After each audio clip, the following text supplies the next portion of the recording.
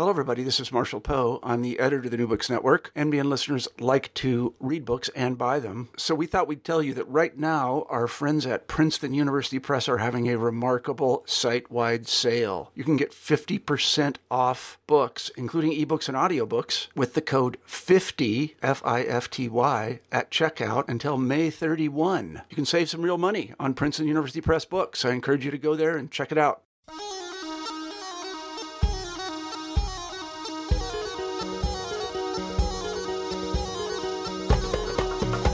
Hi, and welcome back to New Books in Middle Eastern Studies. Today, I have with me Marie Grace Brown, who is assistant professor at the University of Kansas, where she is also affiliated with the Kansas African Studies Center. She received her bachelor's degree at Bryn Mawr College and her doctorate at the University of Pennsylvania. She identifies as a cultural historian of the modern Middle East with a special interest in empire, gender, and the body as historical text. Brown's work has been supported by grants from the American Association of University Women, the Social Science Research Council, and the Woodrow Wilson National Fellowship Foundation. She is the author of several articles and a new book, out 2017 from Stanford University Press, Khartoum at Night, Fashion and Body Politics in Imperial Sudan. Welcome to the podcast. Oh, thank you so much for having me.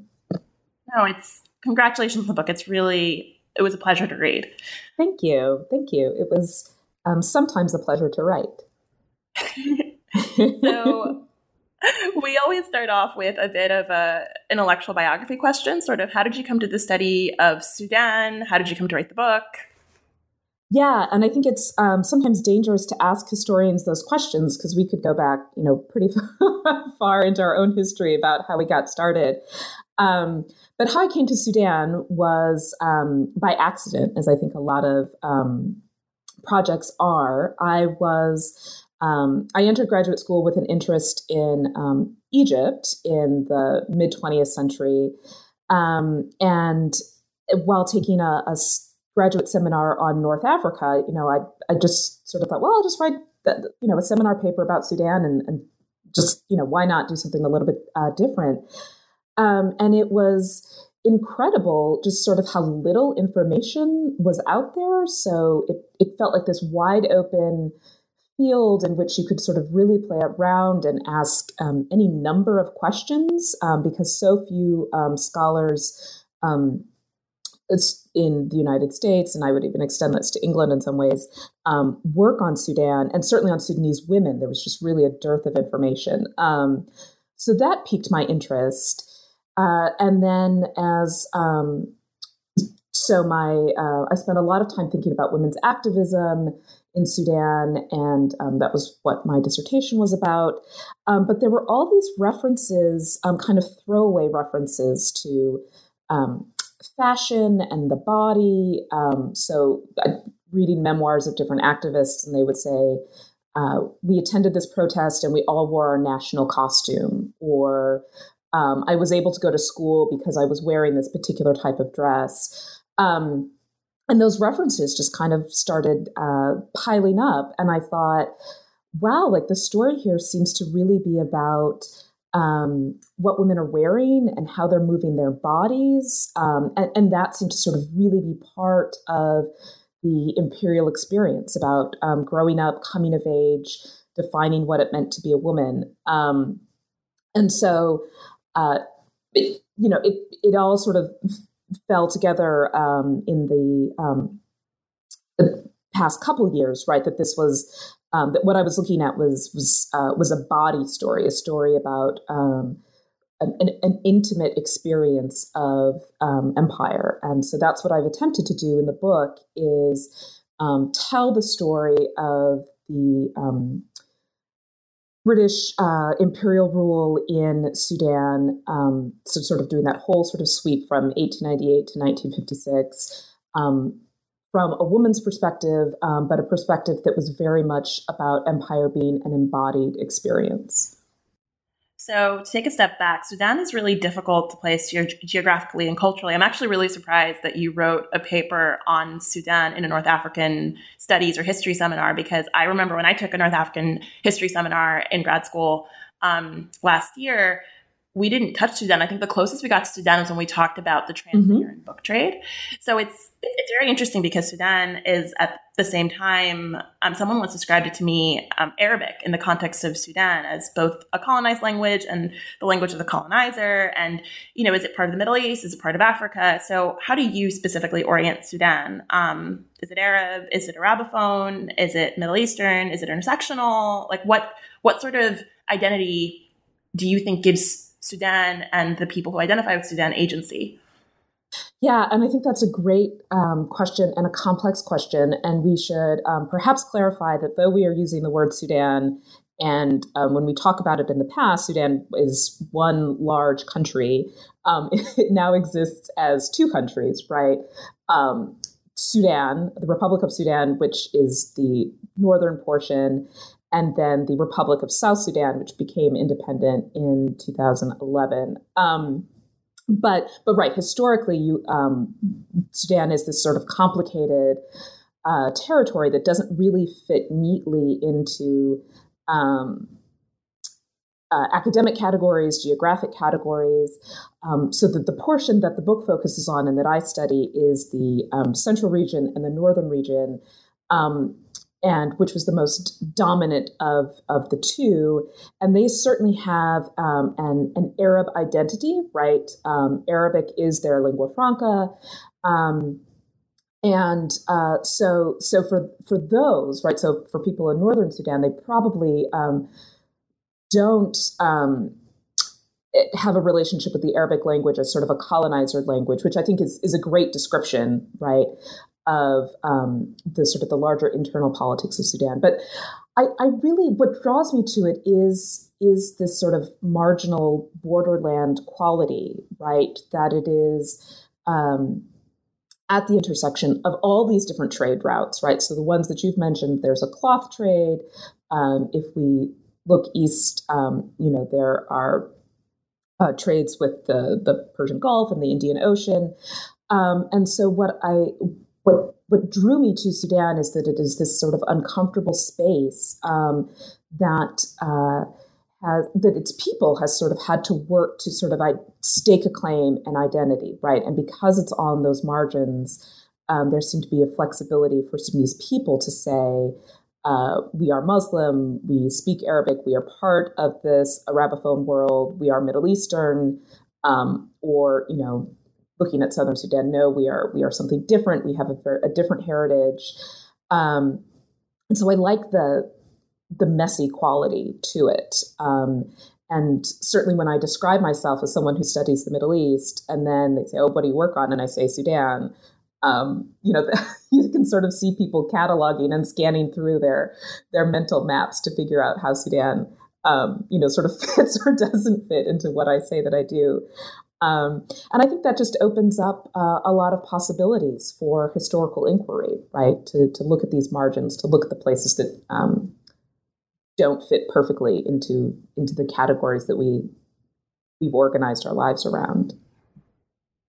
No, I definitely think they challenge our assumptions. And I think a lot of what this book did for me was, a lot of what I work on is Arabic language material. And I always like using that term because intellectual material, because I feel like it's more inclusive. And I feel that this book really hopefully will challenge that sense, because I often hear Sudan referred to as East African. I hear it referred to as North African, but then it complicates it. And I think your book really forces us to take the agency of the individuals involved seriously. And I think that you're not necessarily dealing with the oblique issue of Sudanese identity, but I think sort of implicitly you're asking us to take these people seriously as actors.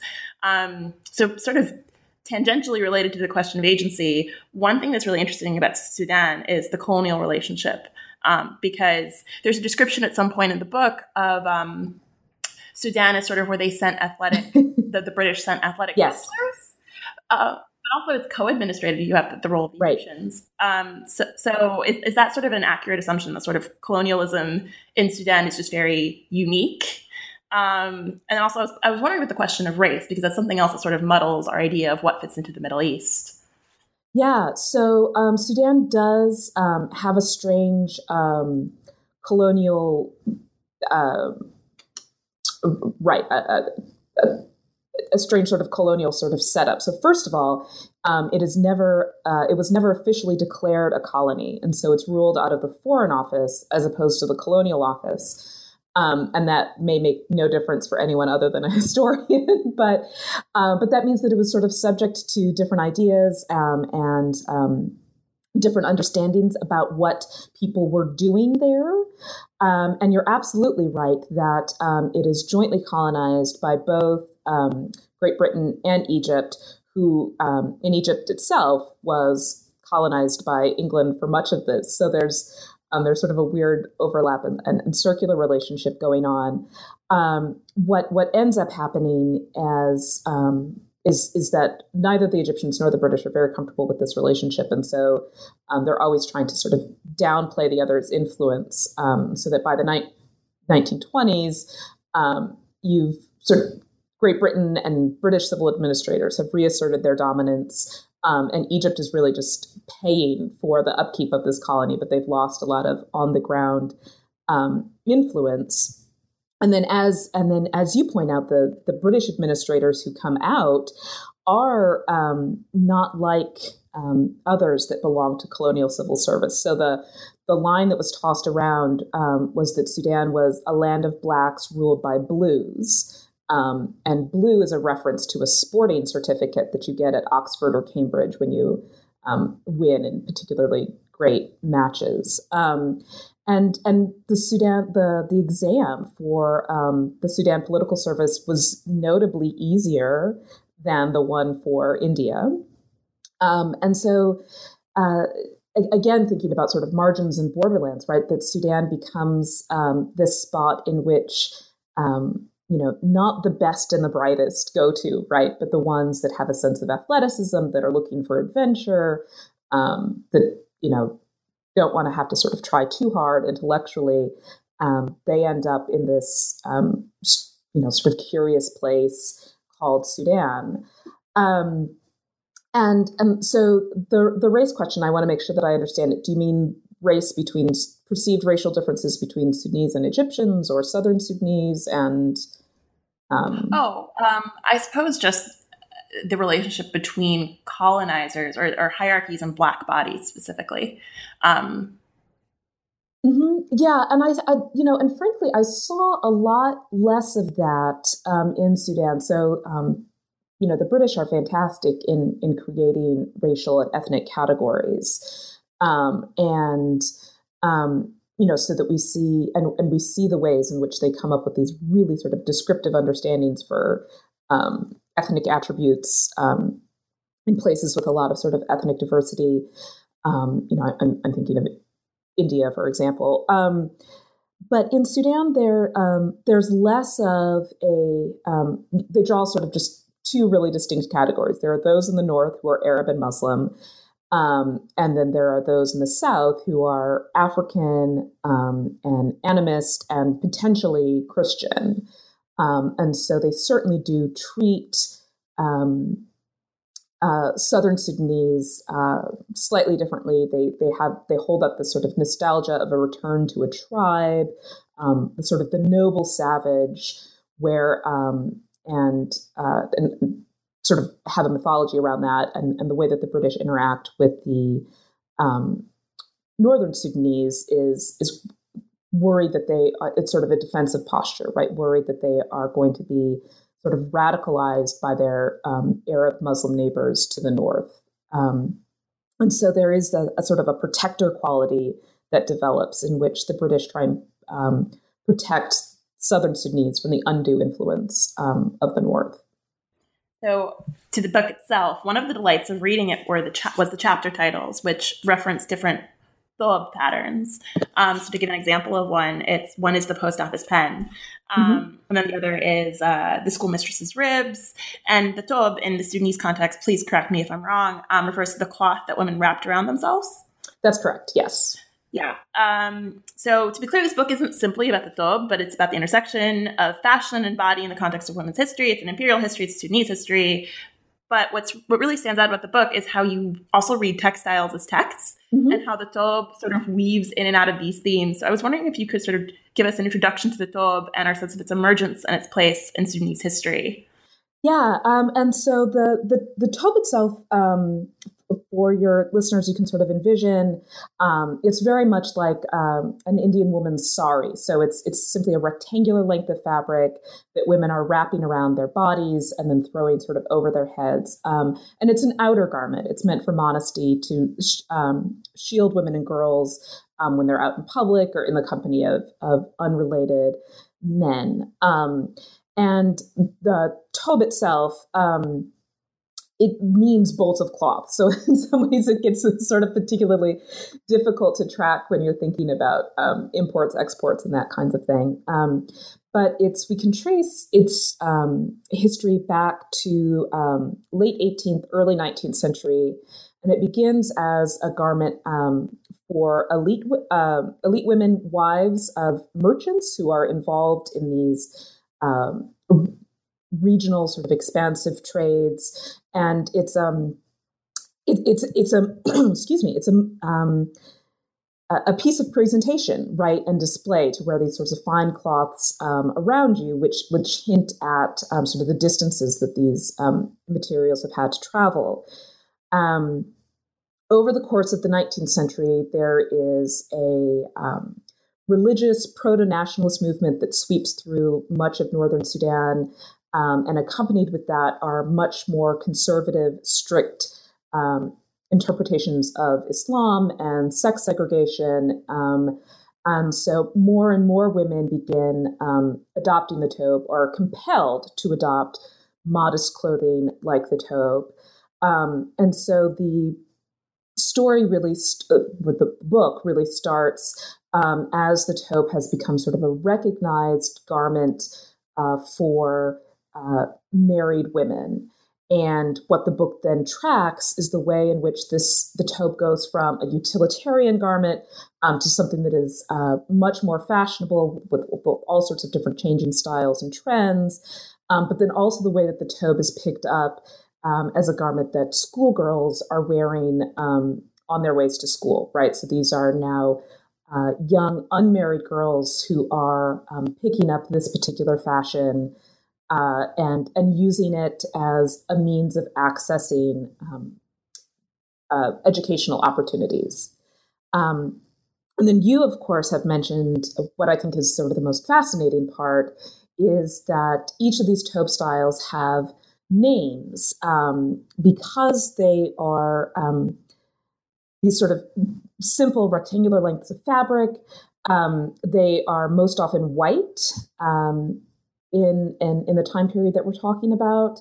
And they will have patterns, perhaps of polka dots or stripes, but these patterns are white on white patterns. And so a way to distinguish a new style is to give it a name. And the names are incredibly evocative, right? So the schoolmistress's ribs, which celebrates a rise of girls' education, and it was a striped tobe, so the stripes are mimicking this sort of ribbed quality.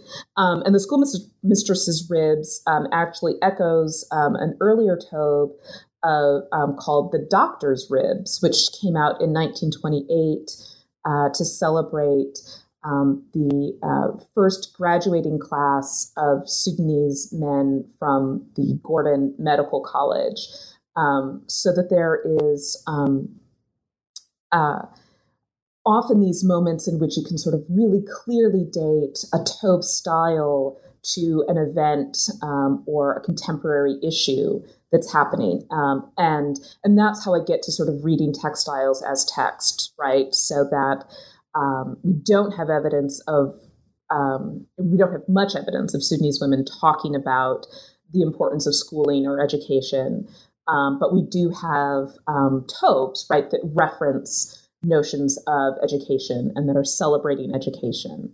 And so I've tried to do that, without reading too much into it, but as you suggest, right, that this is the way that I find women's voices. This is the way that I find agency in how they are naming these styles of their everyday dress.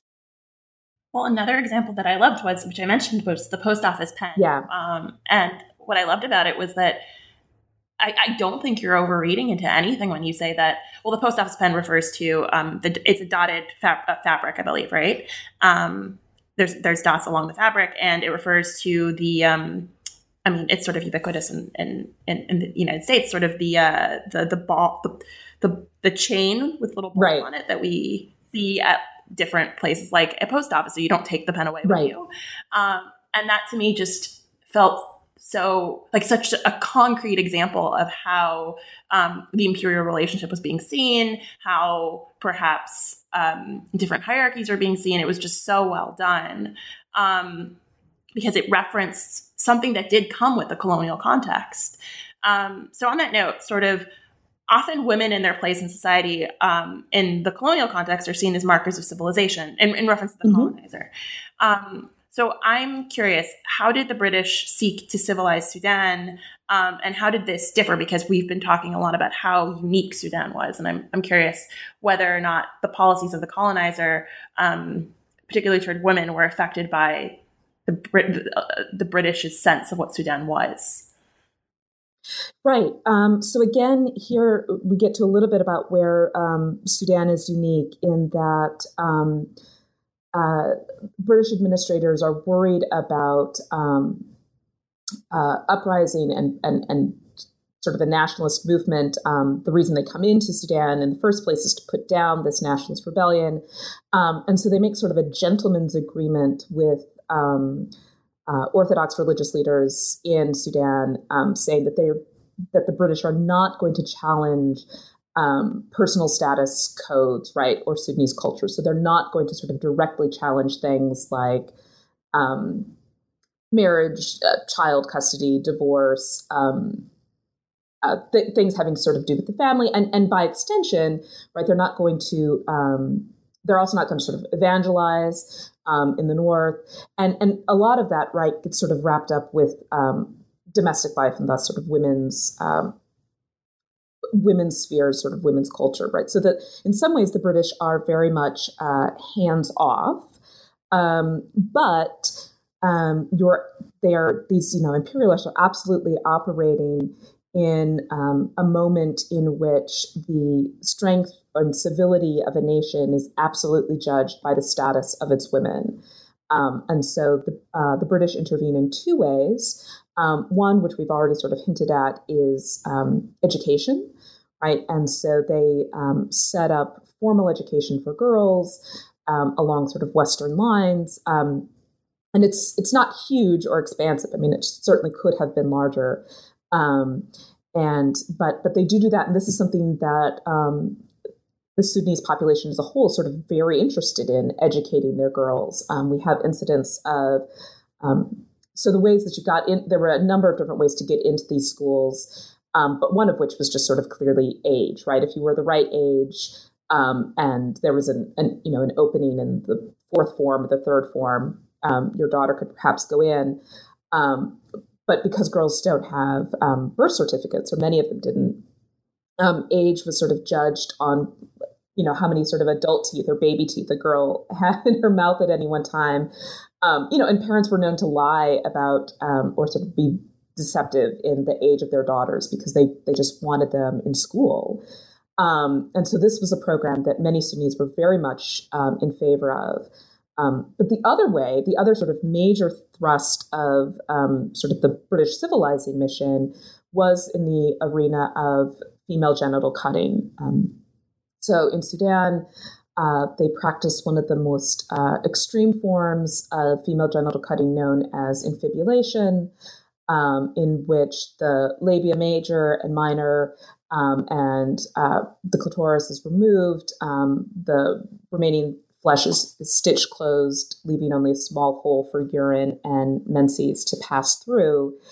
And when the British learned about this, they were sort of absolutely horrified and thought that this was, sort of an incredible degradation of women. And they set out, they established a midwifery program to train midwives in Western biomedicine, but also to establish sort of new standards of what reproductive health looks like, and that a reproductive body would not be a circumcised body. they largely fail in this attempt. But these are sort of the two threads of sort of shaping minds through education, but then also a very sort of concentrated attempt in changing what a woman's body looked like, right, and in the most intimate way. Specifically what genitalia of a civilized woman would look like. One thing I think that's interesting about the relationships between the colonized and the colonizer is that oftentimes the colonizer might not understand different forms of political expression. And one form I think of constantly is clothing. So I grew up in the West Bank. I'm Palestinian. And during the 1930s, during the Great Arab Revolt in 1936, we reframed a lot of our clothing and our music in order to sort of code political messages into them as forms of resistance. And that's an example from the Palestinian context. But I was wondering, does this manifest in the Sudanese context? So certainly clothing is political in the ways that it talks back and references particular moments. So some other examples of Tobe names, as the 1950s progresses and the nationalist movement takes off, there are names such as freedom, independence, the republic, the diplomatic corps, right, which anticipates the arrival of foreign embassies. But this resistive quality or this anti-imperialist quality, I think, is less apparent than something that I really thought about in terms of the Tobe as functioning as a way of establishing a sense of place in a wider world and marking out a territory of belonging. And so what I see is not so much the sort of direct activist sort of pushback against imperialism, but clothing as a way of, and the Tobe specifically, as a way of claiming a spot in this world that is changing, right, as empire sort of begins to wane. And this gets back in some ways to what you were thinking about with the post office pen, right, as an excitement or an interest in imperial infrastructures, right, like a postal system, the education that's required to sort of send a letter to someone, and then also the sort of imaginative longing of that there was someone to receive a letter and perhaps write back. And I found that this then results in a more complicated story, right? It's not just, I'm thinking of, sort of Gandhi's homespun cloth movement, right? Of where we're wearing this particular type of clothing as a protest of imperial power. Egypt has something very similar in which you have to, with nylon stockings, and you're supposed to wear nylon stockings that have been produced within Egypt. And I think what Sudanese women do is more complex, right? In that it's not so much sort of nationalist as imaginative, and I think that has sort of really strong political implications as well. No, I think that definitely, I mentioned earlier that I think the book gives a lot of agency to its actors. And I think that's another way in which sort of you muddling these senses of what resistance is or what political conversation is or engagement with the colonizer. I think you've really given a lot of agency to these characters to bring it back to a more micro level. The body and fashion are separate in sort of the title of the book, Fashion and Body Politics in Imperial Sudan, but they're very inextricably linked. So what is the relationship of clothing to the body, both in the abstract, but also in the Sudanese imperial case? Yeah, that's great. And you picked up on something that I didn't even think about, right? And that my title treats them as separate things. I think I just liked the cadence of two things. And also I had a different word in there and the publisher didn't like it. So we had to, anyway. So in some sense, right, that clothing is an extension of the body, right? And in the ways that our skin expresses certain things, right? The clothing as sort of our outer layer expresses, again, sort of notions of place, belonging, what community do I belong to, what class do I belong to, what gender do I belong to. And so in that sense, they are sort of linked and perhaps treated as one unit. What's different, though, and this is perhaps a very obvious point, is that fashion is so much more malleable than the flesh, right? Than the body itself. So one of the things the Sudanese women historically had sort of marked their bodies in particular ways. There had been tattooed lips, and these were done to sort of enhance beauty on the eve of a woman's wedding. Cheek scars were also carved into the cheeks of actually both boys and girls, and these were to indicate tribal affiliations, but also, again, as marks of sort of beauty and something appealing. And as the 20th century progresses, as urban life becomes sort of more pronounced and urban culture becomes the dominant culture, these kinds of body marks fall away. However, if your body has already been tattooed or scarred in a particular way, you can't get rid of those marks. But what you can do, right, is change the kind of clothing that you're wearing, or change the meanings that are given to the clothing that you're wearing.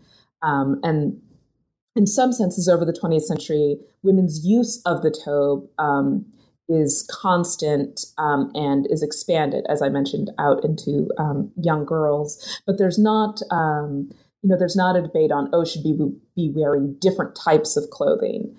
In contrast, Sudanese men, a split in many ways, sort of along class lines and education lines, between whether they take up sort of the Western suits that mimic British civil servants, or whether they retain the sort of the galabeah like robes that are more traditional. And so fashion allows for sort of a choice in political expression and social expression that the body sometimes is not, right? There's a stubbornness to flesh. There's a permanency to our flesh that we can't always change.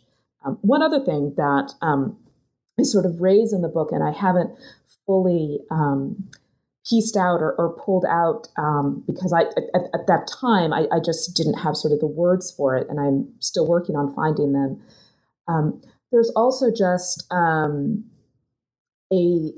sensual quality to the act of putting on clothes, right? And to put on a fine imported fabric as opposed to something rough spun or lower class. And so I think that there's also a sensory aspect to draping your body in something called, so there's a sensory aspect to just draping your body in a fabric.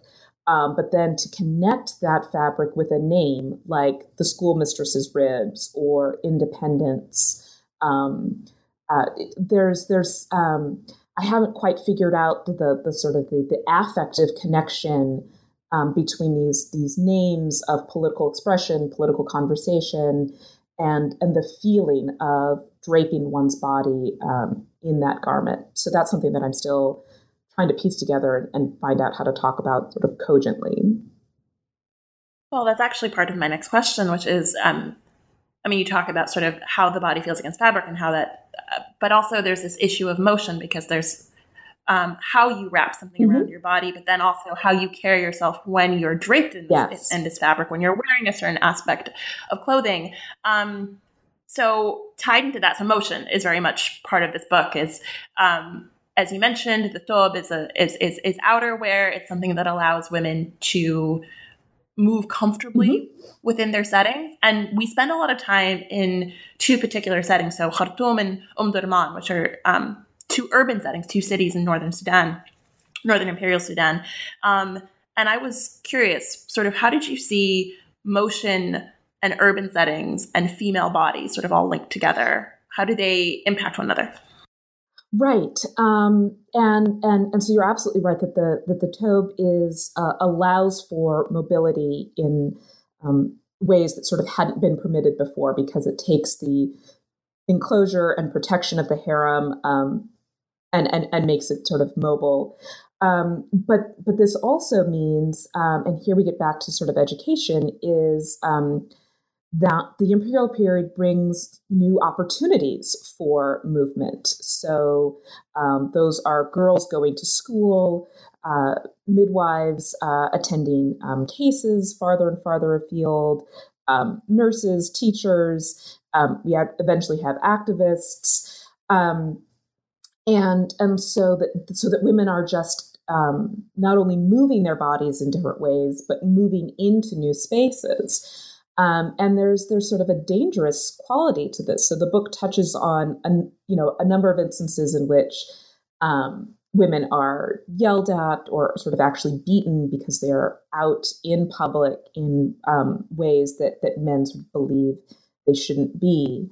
And another thing, a lot of this came to me as I tried to sort of move my own body through Sudan in the 21st century, right?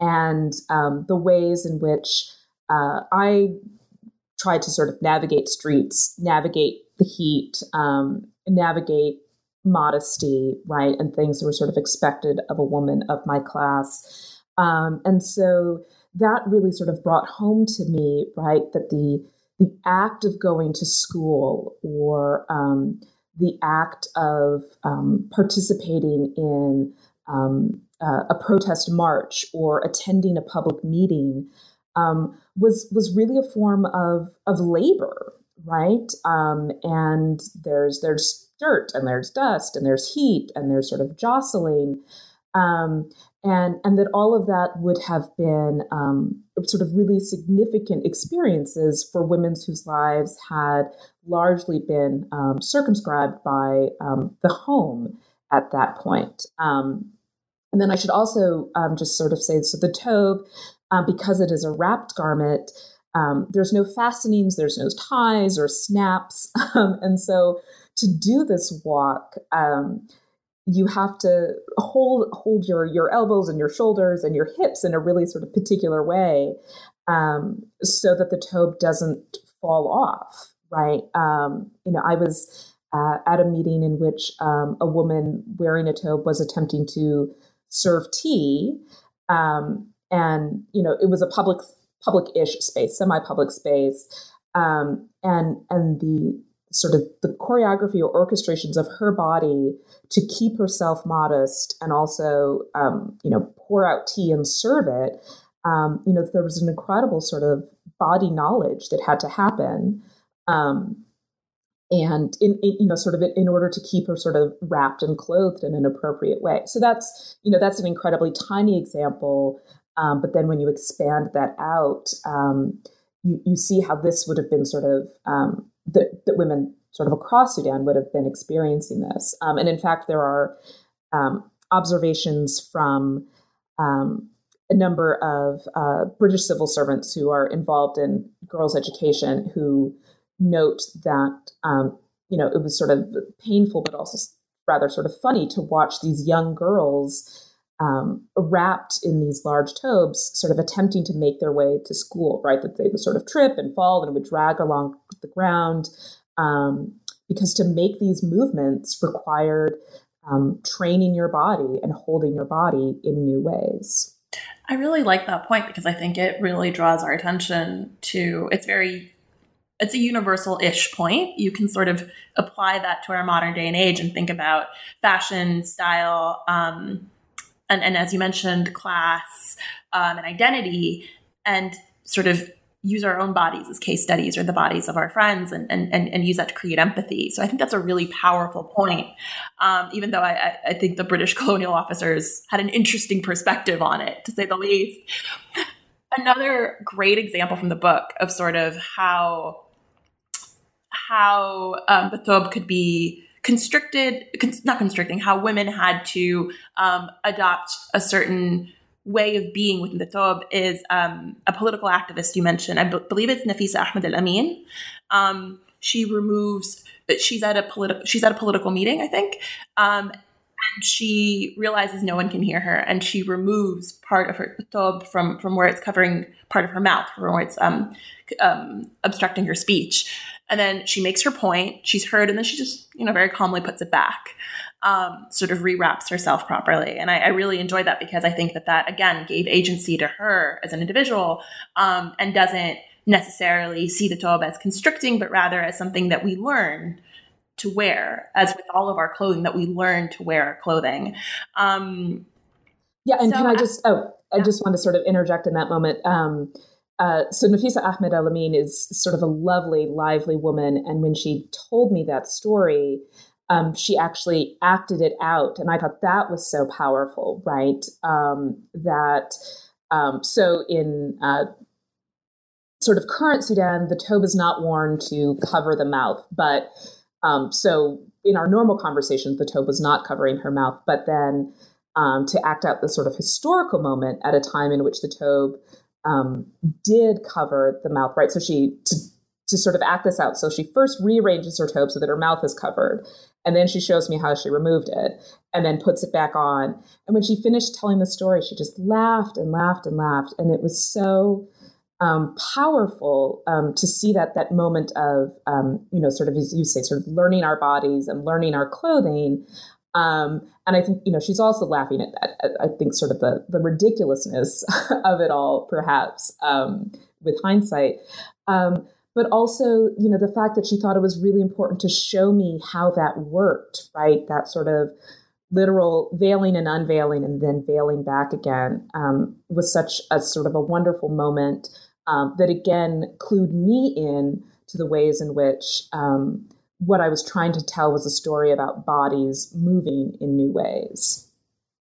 It's funny because I think that those things, I want to get into the question of sources in a moment. It's really those things that stick with you. Sometimes you forget meetings you have. Sometimes you forget, I don't know, a book you read, but you do kind of remember what it was like to wear these little mundane or everyday things, like what it was like to wear something and how it feels against you. And I think that's really powerful that stuck out in her memory. It seems like that's what stuck out in her memory, perhaps more than what she said. But I also think that was not the point of the interview right. with her. I wanted to ask the question of sources, because I think one thing you illustrate, which is almost a universal fact, is it's very difficult to get women's voices before a certain period. And you do this so well, and you go into people's homes. Like there's this whole section of the book where you describe what happens when people do their hair and the different types of braids. And then I think another thing you're very oblique about, and rightfully so, is that there are disciplinary prejudices, that we're used to reading certain sources in certain ways. And you actually quote again Nafisa, the activist, the Sunni activist, Nafisa Ahmed Al-Amin, and reference her knowledge that women were politically aware and that there are different types of political expression and that there are different ways of engaging with one's society and one's politics. So I guess it's a bit of a twofold question I'm trying to ask you, which is, how do you determine whether certain sources exist, and how do you repurpose existing sources? Sort of what's the creative mindset that you bring to it? Yeah, so I wish I'd had the luxury of determining and choosing sources. I felt like I was just sort of grabbing anything I could possibly get. And that might be a larger story about the archives and things like that. But So the sources that I used are broad and not necessarily, particularly imaginative, right? So official and personal papers of British civil servants, women's journals, interviews, photographs, memories, anthropological accounts, and I think these are all at this point sort of par for the course. And I guess what I had to sort of get comfortable with was, we exist in the world of sort of reading against the grain and, recognizing sort of implicit bias and things like that in sources. And I had to get comfortable with what I didn't know. And also, Anne Stoler, sort of uses the term of sort of reading with the grain, right? And perhaps sort of also trusting that many of my authors were sort of being as honest as possible about sort of their own experiences, right? What I ended up doing, though, was reading for bodies. And I think that this is my sort of larger methodological or disciplinary call, which is to recognize moments of movement in our sources, to recognize periods of action or the actual physicalness of the characters and the agents that we're talking about. And so I think that's what I believe I've done differently. And that's sort of my larger call, is that we can use the very limited sources that we have and sort of approach them in a new way, and figure out that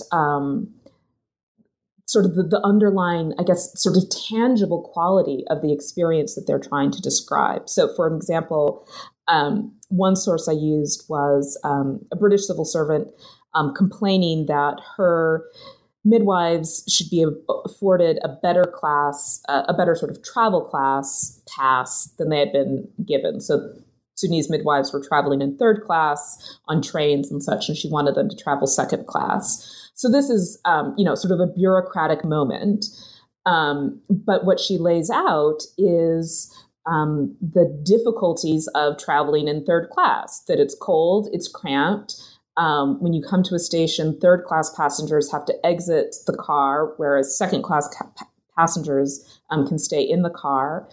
And so this is, bureaucratic sort of minutia that nobody would really care about, but what I was interested in then was the experience of the bodies, right? The women's bodies in these cramped cars, traveling at night, having to exit and then re-enter.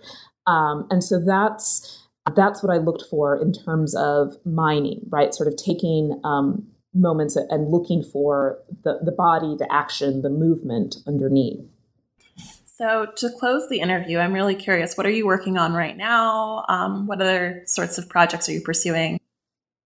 Yeah, so I am working on a new project that remains sort of focused on bodies and the intimacy of imperial experience, but I'm shifting my focus to British women and civil servants in Sudan in the first half of the 20th century.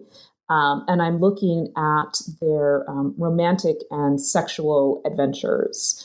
And so I'm approaching Sudan as this really important liminal or marginal space in which British female imperialists in their public lives are teachers or nurses, but in their private lives, they're really taking advantage of this marginal social positioning of Sudan to pursue, flirtations and moments of play, and to sort of act out romantic and sexual desires that don't conform to Victorian notions of civility. And so I sort of early days yet, but I have a number of sort of enticing leads and enticing characters. And the goal is sort of to reconstruct the imperial landscape in Sudan and to recast female imperialists as unpredictable actors, right? Who straddle being both public models of civility, but also desirous subjects, right? And desiring subjects who are asserting an authority over their bodies. That sounds like such a multifold project. I don't want to call it a productive project because to some extent that's a bit of a dirty word sometimes, but it's such a layered project that's going to perhaps be another great exercise in storytelling. I mentioned to you before the interview that this book, Khartoum at Night, is particularly great because it just reads like a story, and it makes all these great methodological points, but in such wonderful prose. Oh, thank you. So I'm sure that's going to be another case, because you seem to really have a knack for picking out characters and these little nuggets for readers to latch onto and attach concepts to. So congratulations with the book. It's really a great achievement. Oh, well, thank you so much. And I appreciated all of your comments and questions. Oh, and thank you so much for doing the interview with me.